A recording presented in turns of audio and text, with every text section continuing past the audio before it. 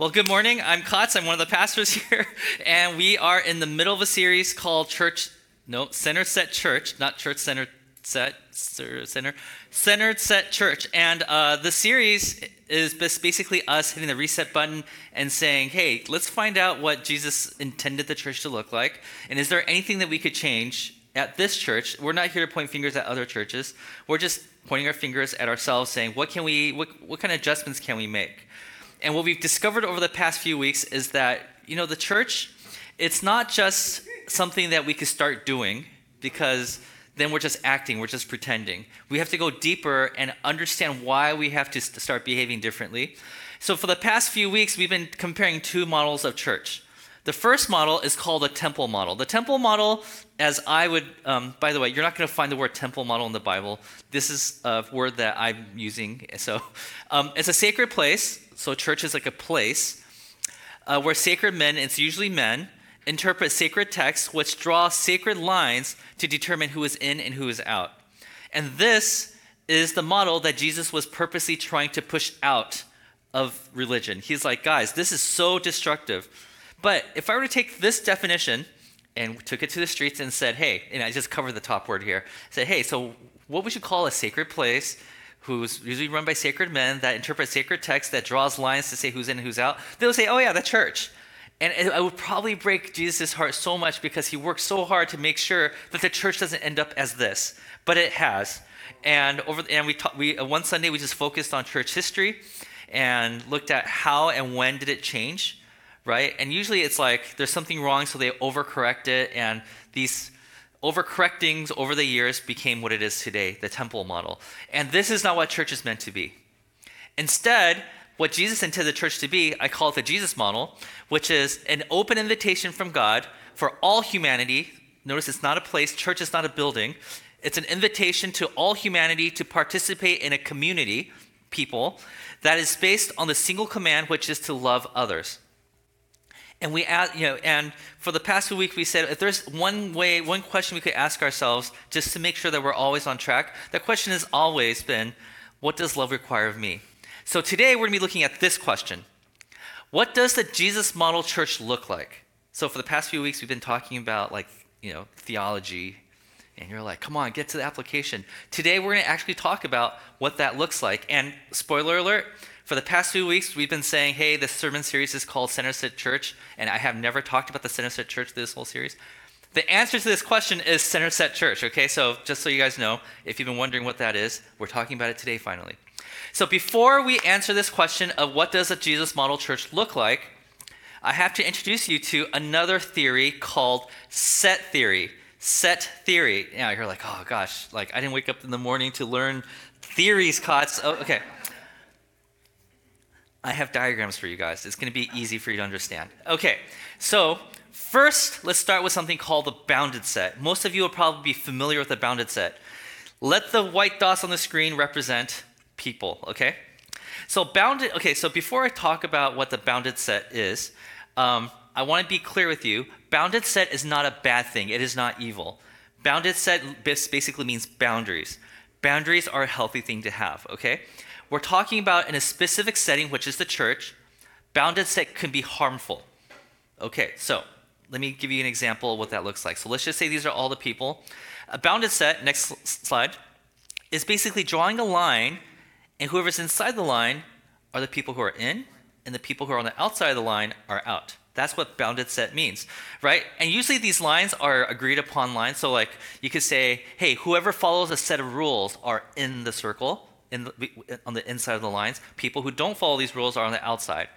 Or you could say if people vote a certain way, then you're inside the circle. If you didn't vote a certain way, if your views on the LGBT stuff follows the way that we think we should think about it, then you're in the line. If you don't, you're on the outside of the line, right? If you dress a certain way, so let's talk about church specifically. If you come to church in a suit and a tie, not this church, look at me, right? But if you do, you're in. But if you come in shorts and flip-flops, you're out, right? So sometimes the rules are clearly out there. It's like, hey, everybody knows these are the rules. Sometimes it's not so clear. It's like a code. We all kind of know about it, but no one talks about it, right? For some of you, it's probably your past. If you've done X, Y, and Z in the past, you're on the outside, right? If you had a divorce, then you're on this side of the line. If you had an abortion, you're on this side of the line. If you voted a certain way, you're on this side. If you smoke, you're on this side of the line. If you use bad language, you're on this side, right? Whatever the line is, that's bounded set. And this is probably the version of church that you're familiar with, right? Whether if you've been on the inside of the line or the outside, your experience may vary. In some cases, if you've been baptized, you're on the inside. Most times, it's like the people on the inside are the people who are believers, and the people on the outside are people who are non-believers. Like, you don't believe that Jesus died and rose on the third day, you're on the outside, man, right? We have names for people like that. The unchurched, the unbelievers, right? Or even within the people, if everybody's a believer, you draw a line saying these are the people who are committed Christians, and these are people who are etc. Christians, etc. meaning Easter, Thanksgiving, and Christmas. They only show up on those 3 days of the week, of the year, right? The people who memorize verses, like when they talk in Christianese. They use words like blessed, right? They use, instead of saying let's go hang out, they use words like let's fellowship, because that's, holier, right? Right. Those people are inside the circle. People who use words like, yo, let's hang out. Those are the outside people, right? So you're getting the idea of what a bounded set church is, right? A bounded set church is, and this is my working definition, lines that were meant to establish clarity, identity, and protection. Right? These lines weren't there because they're like, let's be mean to the world. Let's keep everybody out. Right? They were originally established so that we could have clarity. Like, hey, we are for this. We're against this. Let's draw a line. Right? Not a bad thing. Right? Let's have an identity. This is who we are. This is who we are not. Let's draw a line right there. Right? Protection. Our kids need to be safe, so we don't want to let those type of people into the church. Right? These are good lines to have. But it has become lines of judgment and exclusion. We use these lines now to look at the world and say, hey, we're better than them. Look at them. I feel bad for them because they're not like us.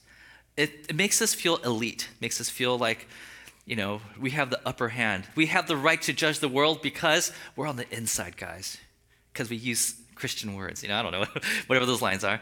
So there are pros and cons to bounded set. Okay, now, in case I've lost you already, and you're like, Kotz, I don't care. Maybe if you're into sports, you'll care now. Okay, so here, let's use baseball as a way to talk about what the bounded set is, okay? In baseball, bounded set is a good thing. Okay, so for example, my son, right now the season's off, but usually he's part of Little League. And that's a bounded set organization. So I'll give you an example. For somebody to play on the field on a given day, you have to go through tryouts. So it's not open to everybody. People have to go through tryouts, and when they make the team, you have to pay a fee. So everybody who's playing is paying a fee. You have to have a uniform. You have to have certain levels of skill because you actually tried out, and if you weren't good enough, you probably won't make a team, or if you do, they put you in a team that has a stronger player, so it evens everything out. We needed proof of residency. So we had a sheet of paper that proved that we lived in the area, right? You had to fall in a certain age range. So my son, last season, he was in the 9 to 11-year-old, was it? I don't know, right? In that range, somewhere around there. And they play by a specific rule of baseball. For example, in that age range, you're not allowed to steal bases. So if you want to be on the inside of the circle, you have to play by their rules. Right? So are you understanding bounded set? It's not a bad thing. It's just that when it's applied to certain things that are not meant to be applied to, then that's when it gets pretty bad. Okay, so I would say, hey guys, we're going to have a game this coming Sunday. It's going to be at this park. It's Little League, and automatically you think, oh, I'm in or I'm out. Right? Oh, I don't belong. I'm a little too old to be playing in a 9 to 11-year-old league. A little, right? So I'm not going to go out there with a bat and a glove and show all the kids how great of a baseball player I am. I'm not going to do that, right? Because there are certain rules, and if I did that, I would get kicked out because I don't fit the description of the people who belong on the inside. Now, when this idea is applied to church, this is when it gets really messy. Or I guess it makes it clear, but it also makes it unhealthy. So let me take a look. I'll show you the diagram again. Here's the bounded set, right? There's the line right here. And usually the way you dress, the words you use, the topics of conversation that you have, right? This is the bounded set. Now I'll give you an example of how this applies to me. When I started going to church in 1997-ish, okay, I don't know, last century, I was, yeah. Some of you still think that the 90s were like 10 years ago. It's like, no, it's not. Okay, okay, but I lived according to the bounded set. The first day I arrived at church, I remember I was sitting in the pew, not this church, another church out there, and I was sitting there and I'm like, okay, everybody's standing, I should stand too, because I wanted to behave like everybody else because I wanted to be within the bounds of the bounded set, right? And then they would pick up a hymn and they'll start singing, and I don't know how to read music. I just see lyrics and I see all these black dots on the 5 lines, and I'm like, okay, so everybody here knows the melody except for me, so I'll just sing it like I know what I'm singing. I don't want to look like I fit in because I don't want to stick out because I might not be in the bounded area, right? And after that, everybody sits like, oh, I guess we're sitting. Oh, we're praying. We're closing our eyes. How do we? Oh, we put our hands down and we pray? Okay. And now it's time to sing other songs. Oh, wait, some people are raising their hands. I should do the same. I was trying my best to fit in the mold because I didn't want to be outside the line. I want to be in, okay? A few years later, I'm part of the system now, right? And as I'm teaching Sunday school and I'm like, leading youth or whatever, I start seeing people within the church that don't really quite fit the mold that I was taught I was supposed to fit into, right? So I would see people who would miss Sunday morning because they're playing basketball or something. I would be like, wait a minute, they think basketball is more important than Jesus, the Savior of the world? Oh my gosh, they are the etc. Christians, because I'm true Christian. So I'm playing into the system now too, right? If somebody comes to church dressed a certain way, or if I look at, like a certain behavior, and I'm like, hey, that doesn't seem like behavior that belongs in the church, I'm drawing lines.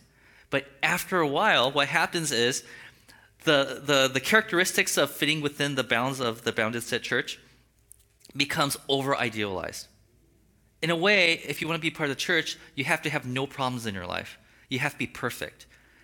Everybody has to think that you're praying all the time, that you never get in fights with other people, and every word that comes out of your lips are pure and holy, right?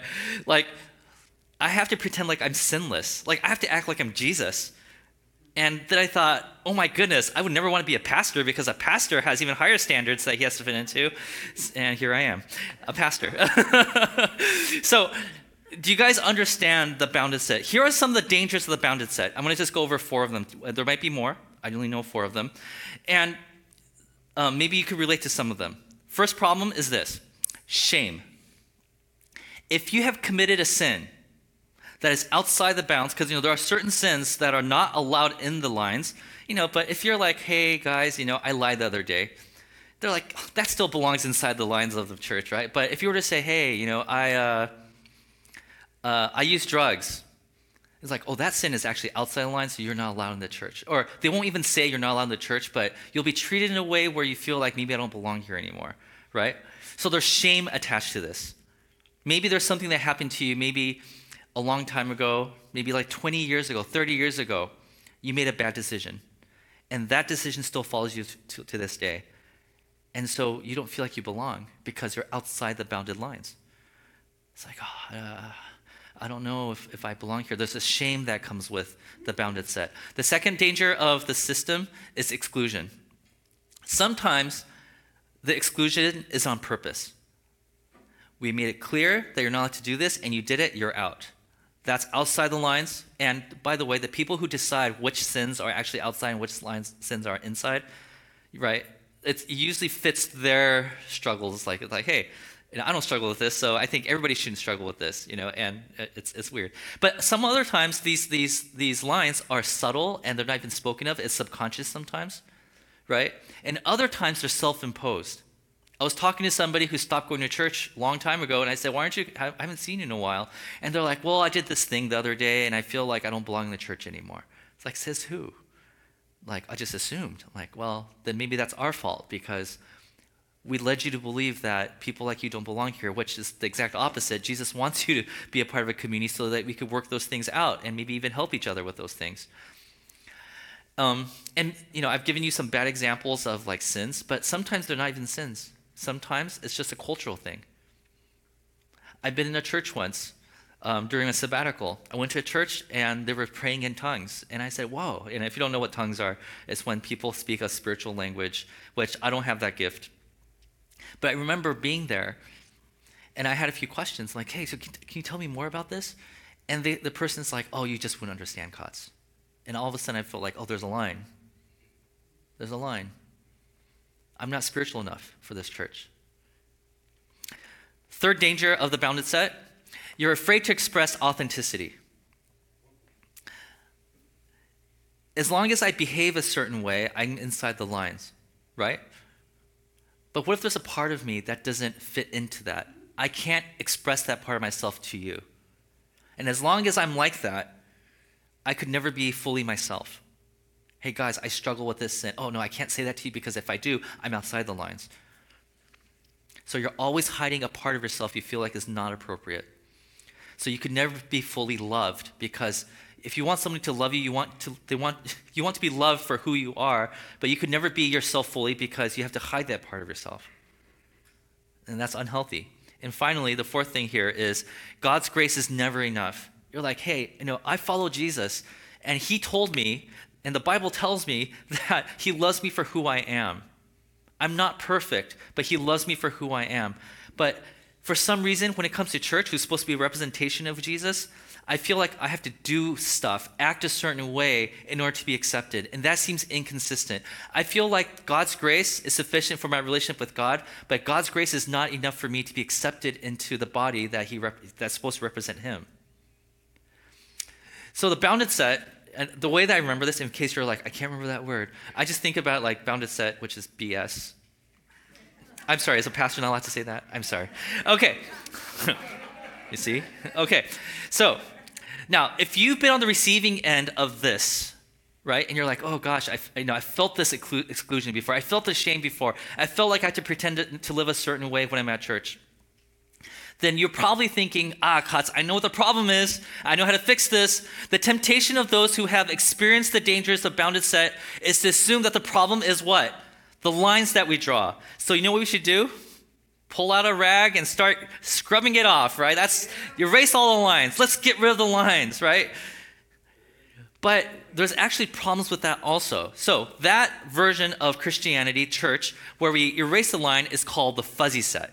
The fuzzy set is basically this. Hey, you know what the problem is? Lines. So what should we do? Next slide. Let's erase the lines. And if we erase the lines, the people on the inside, people outside, there is no such thing. Everybody's included now, right? There's no more judgment, right, Kotz? Well, let's define the fuzzy set. Remove lines because lines cause unnecessary judgment. That's good, right? And there are pros and cons to this. Pros.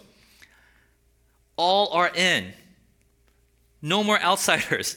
Yay, problem solved. It's very, very inclusive.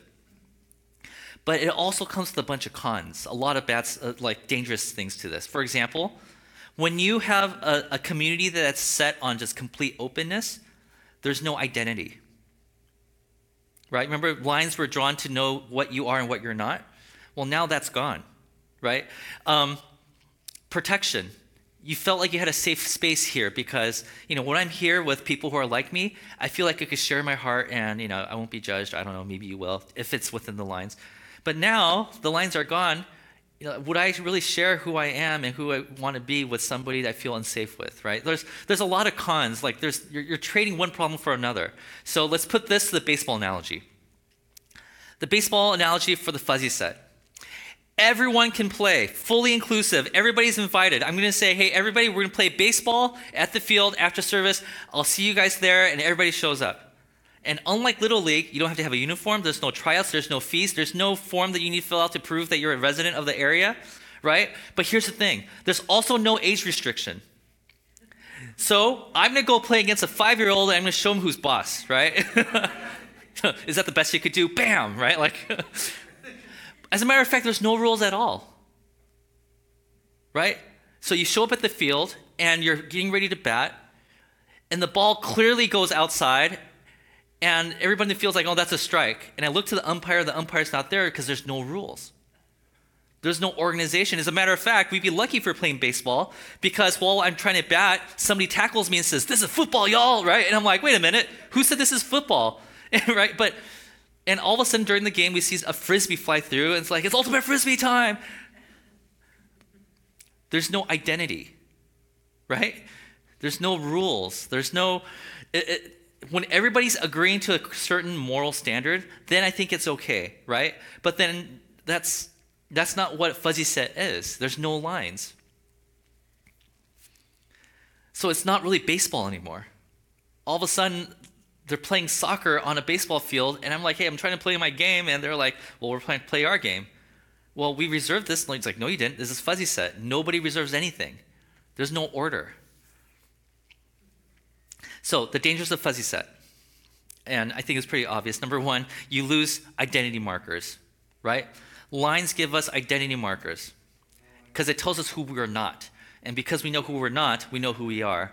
And the second thing is that it lacks direction.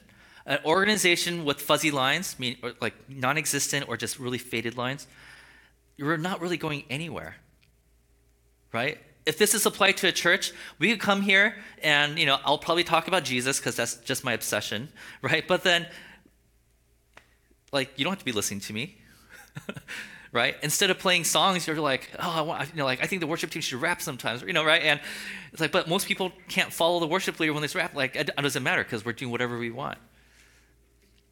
Fuzzy set, it lacks direction. And finally, you eventually become a bounded set. And this is an interesting thought here. Okay, so what do people who were hurt by lines, who erased them eventually, and it's like, yes, we're free, who do they judge? They judge people who have lines, right? You look at people like, look at that church, man, they have so many rules. Yeah, no, you're not welcome here because we don't want you to bring those rules over here. And now you are also bounded because you're drawing lines between you and them. So it's basically the same thing. Eventually it gets to the same thing. You're drawing lines against the line drawers. I know, is that confusing? Yeah, probably is. So all this stuff that I've been talking to you about is not something I made up in my brain, by the way. It sounds like it sometimes, but it's not. Some smarter people than me have done the research, and I'm just regurgitating what they told me, okay? One of them is Dr. Mark Baker, and this is what he said. Because both the fuzzy set and the bounded set were built on the foundation of line drawing, they had similar characteristics, and he lists some of those characteristics. Let's see. Gracelessness, because it's not about relationship. It's about following a certain code, right? I know you're my best friend, but you did some things you're not supposed to, so you're out. There's lack of grace there. Conditional acceptance. If you act a certain way, behave a certain way, then you're in. If not, you're out. Fear. You draw lines to make sure that you're protected. Lack of transparency, because if you were to be authentic with the people around you, they might cast you outside the lines, right? Lack of empathy, self-righteousness, and shallow ethical change. You rarely see change in the lives of the people in these systems because, if you do see change, a lot of times it's superficial because you want to act a certain way in order to be accepted by the people around you. Now, let me tell you a story about myself and how this hit me really hard, okay? So when I was in seminary, meaning I was studying to be a pastor, the professor drew this graph. And he said, from the day you become a Christian to the day that, that you are now, you probably thought that your graph of maturity was going from the bottom left to the top right like this. Like you're just maturing and maturing and maturing, right?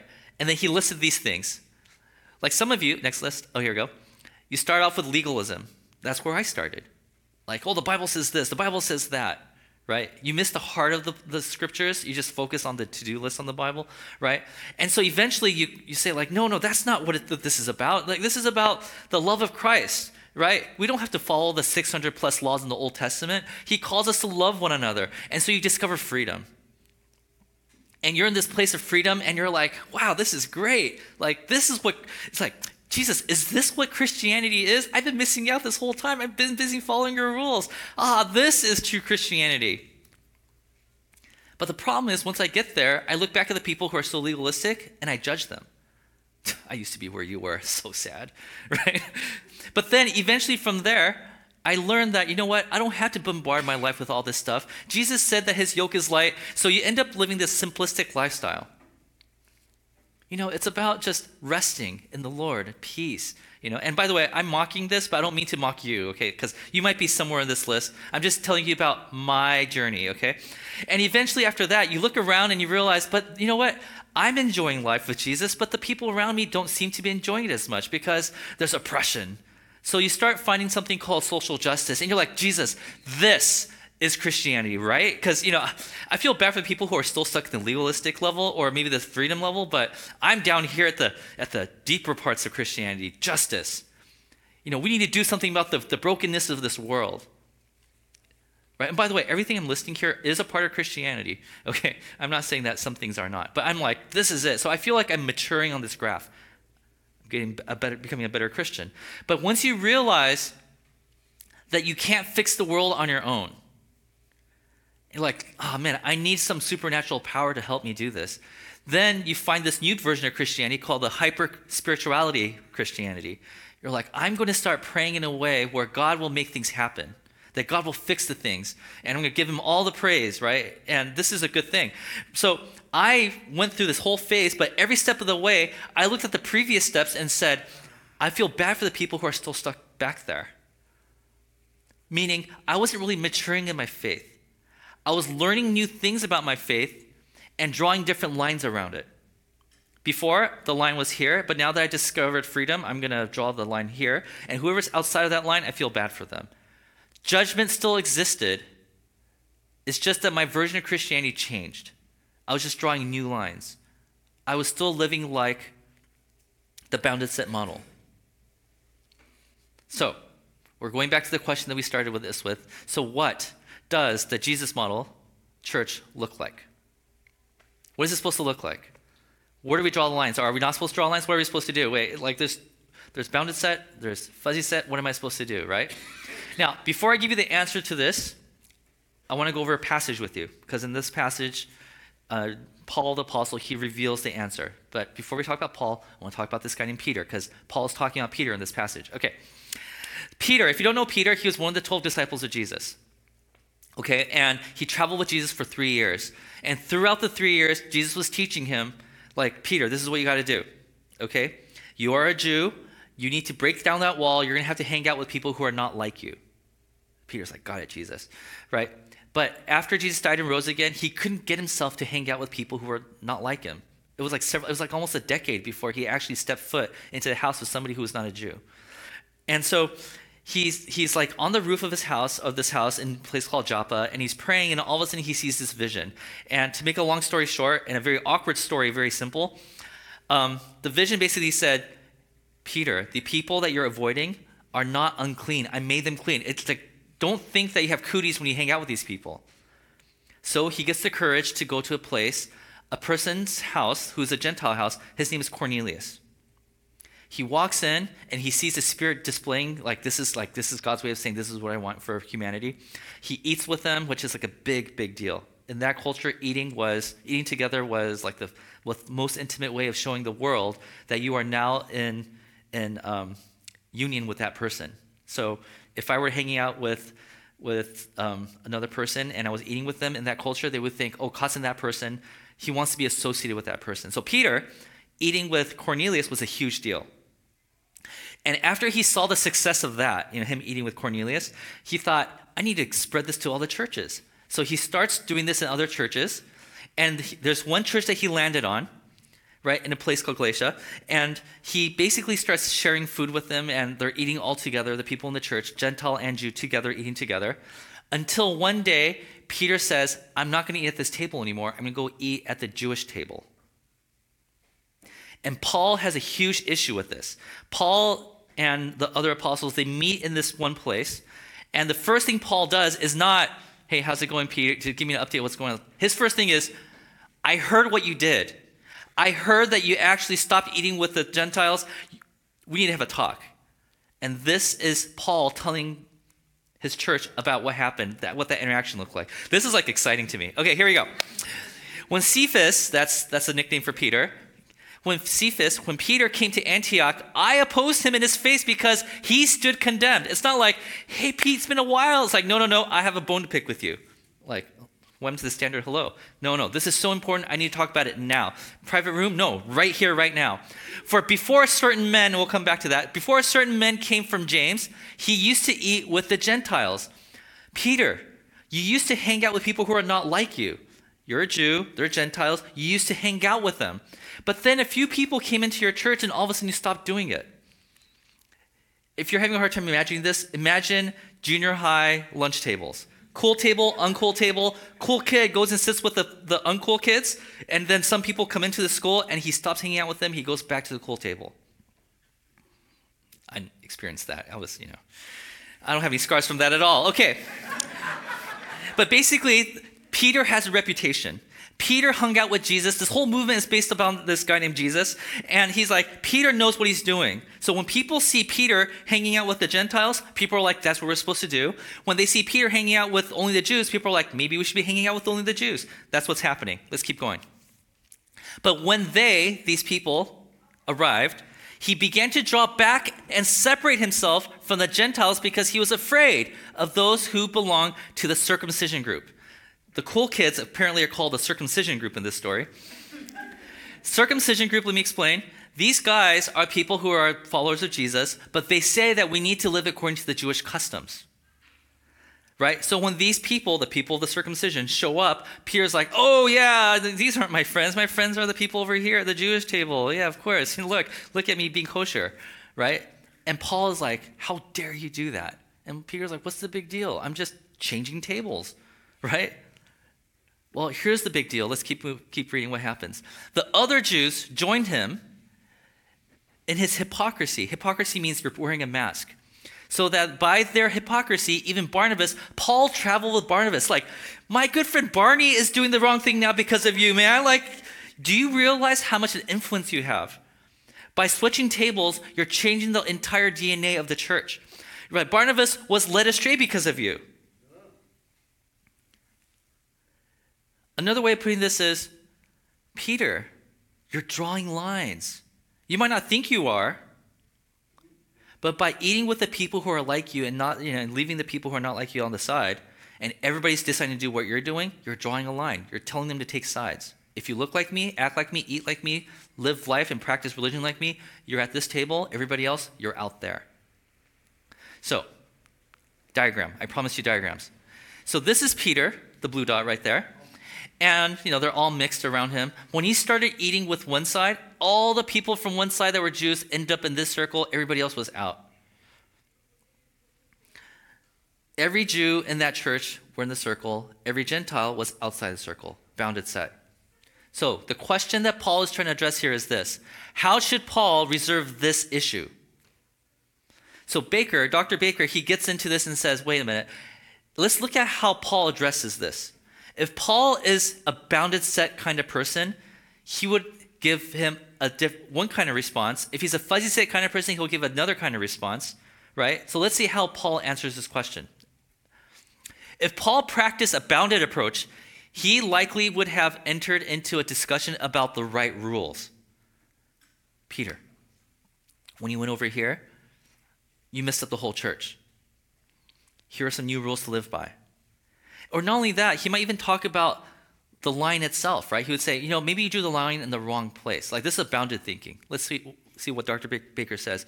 He would not critique the action of drawing lines, because the line's not the problem if you're bounded, right? But argue about the content of the lines. So, like, Peter, instead of drawing lines between Jews and Gentiles, maybe you should just draw a line, like, here, look at this diagram. Instead of drawing a line between Jews and Gentiles, maybe what you should do is, next slide, draw a line around everybody, because there's Christian and everybody else. But then you're like, oh, that solves the problem. Yeah, temporarily, but think about this. Next slide. There are people who are outside the church. You have just drawn a line between the church and the world. It's like, so Baker's like, do you notice the way that Paul responds to these people? It's not by saying, redraw the line somewhere else, right? Let's keep reading what he says. He probably would pressure Peter through shaming words and accusing looks, as the visitors from Jerusalem had done, and except to communicate the opposite, that to be true Christians, Peter needed to eat with the Gentiles. If Paul was a bounded set guy, he would have told Peter, like, you're not a true Christian, because a Christian would act a certain way. What is he doing? He's drawing lines. So Paul isn't telling Peter, this isn't what a Christian would do. Because by using that kind of language, he's actually drawing lines, right? So Dr. Baker says Paul is not advocating a bounded version of Christianity. Is he advocating a fuzzy set? Is he saying just erase the lines and everything's going to be okay? Well, let's see what he says about that. If Paul practiced a fuzzy approach, he likely would not have said anything to Peter. Because what right does Paul have to say how church ought to be run, right? He continues.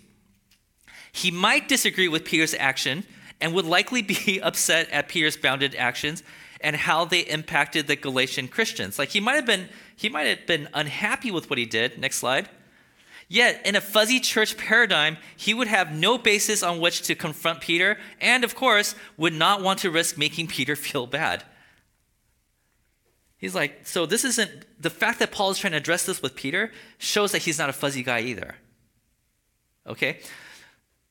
If he was a fuzzy mindset kind of person, Paul would have no grounds to approach Peter here. So what does Paul say? This is what Paul says. This is very important. He says to Peter, when I saw talking about Peter, when I saw that Peter and those guys were not acting in line with the truth of the gospel. Let me break this down. When he says that, go back.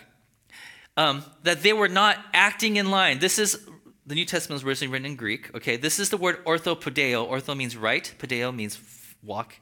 He's saying, when I looked at Peter, I noticed that his walk did not resemble Jesus' walk. He didn't look, smell, hear, sound like Jesus at all. Because when Jesus acts, he brings people together. When Peter acted, it was separating the church, right? And he says this is like the truth of the gospel. He's not talking about the right gospel message here. He's talking about the result of the outcome of the gospel. He's basically saying that the fruit, next slide, sorry. The fruit does not reflect Jesus and his values. When I see Peter doing what he's doing, I don't see Jesus in any of that. It does not represent the character of Jesus at all. So what does Paul say to set Peter straight? Let's look. I said to Peter, Cephas, in front of them all, you are a Jew. Like you grew up as a Jewish boy, right? Yet you live like a Gentile, and that's a good thing. He's like, Jewish people hang out with only Jews. After Jesus was done with you, you were hanging out with the people who weren't like you. Yeah, you were like living like a Gentile and not a Jew. Like you're a unique person, Peter. Like you were here and you ask yourself, what does love require of me? And you realize what love requires of me is to step out of my Jewishness and eat with the people who are not like me. Right? And so Paul asks them a really tough question. So how is it then that you force Gentiles to follow Jewish customs? So let me reiterate this. This is very important. Peter, as a Jew, stepped out of his Jewishness to invite and welcome and be one of the people who were not Jewish. But then because of these guys, he moved back. And he said, now what you're doing by eating here, what you're doing is you're requiring them to enter into your circle, but you can't just walk over into your circle. You have to perform a certain amount of things in order to join here. For example, Gentiles, if you want to join the circle, all you guys have to get circumcised. You all have to start following the 600 plus laws in the Old Testament. You all have to start dressing the way that we dress. You have to eat the way we do. Stop eating pork because you can't do that in this circle. And he says, that is not love. You stepping out of that tradition and joining them, that is love. Asking them to jump through hoops so they could join you is not love. And then he says this is important. We as in the apostles, we know that a person is not justified by works of the law. People, when they want to join the church, when people want to join the movement of Jesus, you don't do that by following a bunch of rules. He's saying, in the old temple model, you had to do certain things to qualify to be a part of the God movement. Now, we know that the laws don't matter anymore, right? But it's by faith in Jesus Christ. The way that you start following God now is by facing Jesus and having a relationship with him. You don't have to follow a bunch of rules. You don't have to change your lifestyle. You have to do any of that to join the movement of God. All you have to do is say, I want to follow Jesus, and now you're in. But Peter, what you're doing by eating with the Jewish group is making them do all the things that they'll need to do in order to join the group. So stop doing it. You're ruining the church. So this is where I introduce to you the center set church. This is what Paul is pushing for. It is not a bounded or a fuzzy set, because bounded and fuzzy set presupposes that you are working with a marker to draw lines. In the Center Set Church, there's no lines at all. Instead, there is a center. And the center is Jesus. By the way, this is a model that Lori and I learned about 10 years ago, and we've been dying to talk about this for the past 10 years. We learned about this while we were getting ordained into the Free Methodist Church, and the professor was telling us about there's this thing called Center Set Church, and we were hooked on this thing, and he didn't talk about it after that, so we looked into it more, and this is what we discovered. Okay, Center Set Church. Okay, there is a center now, okay? And the people who are interested in Jesus, next slide, will face Jesus, and the people who aren't interested will face away from Jesus. That's your choice, okay? And the people who are pointing towards Jesus, next slide, are the ones who are in, right? And the people who aren't interested are the people who are out. Meaning, if you come to church because you're like, I wonder what that church is about, you're in. If you're like, I don't see myself going to church, that's okay. You don't have to be in. But the day you decide, I want to check out that church, you're in. Now, if you look at this diagram, you'll notice that some people are further away and some people are closer. Some people have been on this journey for a lot longer. Some people, they're just starting today. Both of you are welcome. Some people come from a different background. I come from a place where I was hurt by religion. And no, I come from a place where I was raised in my own religion, right? And you're both welcome. Hey, my version of Christianity is slightly different. I think that it's okay to be a certain way. Another person says, I think that Christians all ought to be a certain way. It's like, well, that sounds bounded, but if you're interested in Jesus, you're welcome. Worship with us. There's always room at the table for people like you. Who's people like you? If you're even curious about Jesus, that's you. Paul continues. So we, talking about the apostles and the Jews, too have put our faith in Christ Jesus, that we may be justified by faith in Christ. Faith in Christ is super Christianese, right? Faith in Christ basically means you want to have a relationship with Christ. By faith in Christ and not by the works of the law. The very nature of Christianity is relational, not line. It's not bounded. It's not about doing things. It's about being in relationship with the one. Because by the works of the law, no one will be justified. Paul says, if you were to draw lines, eventually no one will belong inside those lines. If you want to sit at the Jewish table, you have to be able to follow the laws. By the way, of the people who are sitting there, how many of you guys have actually followed every single law in the Old Testament? They're like, no, I didn't. I just lied, so that's there it is right there, right? Look, when you start drawing lines, eventually there will be nobody in those lines. Christianity is all about relationship. It's not about who's in and who's out. It's about, are you interested in a relationship? If the answer is yes, you're in. So, Center Set Church. Inclusion is based on the orientation of the hearts of the individuals on a common center. In this case, it's Jesus. So, if you're into the sports analogy again, here we go. Baseball, the Center Set Church. Center Set Church is like this, in baseball. If I came up here and said, guys, today at 10 o'clock at the park down the street, we're gonna have a baseball day. And some of you will be like, I love baseball. Some of you might say, I don't know how to play baseball, but I know I could watch baseball. I'm curious. You're all welcome to come. If you're not interested in baseball, you don't have to come. That's okay. We don't judge you, right? That's wherever you are in your life. If you're into baseball, come on. If not, that's okay. I have a 5-year-old who wants to play. Bring him over. I don't know. I don't like to play baseball, but I like to be the ump. You're welcome to come too. I don't know how to play, but I love cheering for teams at the stand. Welcome. Just come and hang out and eat the hot dogs. I don't care, right? But whoever's interested, you don't have to pay a fee. There's no tryouts. You're welcome to join us. Oh, but I want to come and play soccer. Sorry, that's not what we're doing at 10 o'clock at that field. But I'm sure there are other churches that might want to play soccer. You could join that church. But for our church, we're playing baseball at 10 o'clock. If you can make it, we would love for you to join us. That's what the Center Set Church is. Because we are not having any lines, but we still have an identity, because our identity is set based on what is at the center, which is Jesus, or in that illustration, baseball. Our identity is baseball. That's kind of weird. Okay, so Center Set Church. Let's go over this. Belonging is dependent on a relationship to the center. And here's the thing, unity without uniformity. You don't have to be like everybody else in order to belong in the church. You might come from a very conservative background. welcome to our church. You might come from a very liberal background. You might have voted for one person, the other person voted for another person. You're both welcome. And you're thinking like, wait a minute, doesn't this make church like really messy? Yes. It's extremely messy. We might even have some fights break out. But whenever that happens, we focus on the center, we break the bread, we drink the wine, and we say, look, Jesus wants us to be unified despite our differences. If you want to see that in action, just look at the 12 disciples. We have people who fought in insurrections, and we have people who are betrayers, tax collectors. But we also have people who are studious types. We have fishermen who are poor. We have like all the things, and they should not work. This whole discipleship should not work, but Jesus made it work because they were all focused on Jesus. In the coming weeks, we will talk about how to deal with disagreements. We will, right?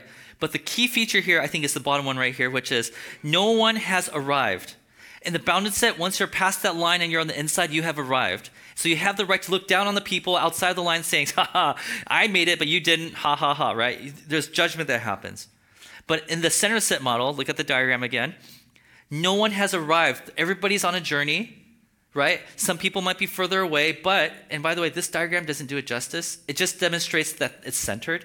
But there's a lot of things that's not represented in this diagram. For example, what happens when the arrows clash, right? Like my version of Christianity might not be compatible with yours. Clash. Or the fact that we understand that Jesus doesn't just sit in the middle. He meets us where we are. So this diagram doesn't do it justice. I know I'm talking really fast and I get excited about this. Okay. No one has arrived. We are all on a journey. Somebody might be further along in one aspect of their faith, but might be behind in some aspects, and that person might be ahead in that aspect of their faith, but behind in other parts. We're all here to help each other out. We're all here to learn from each other.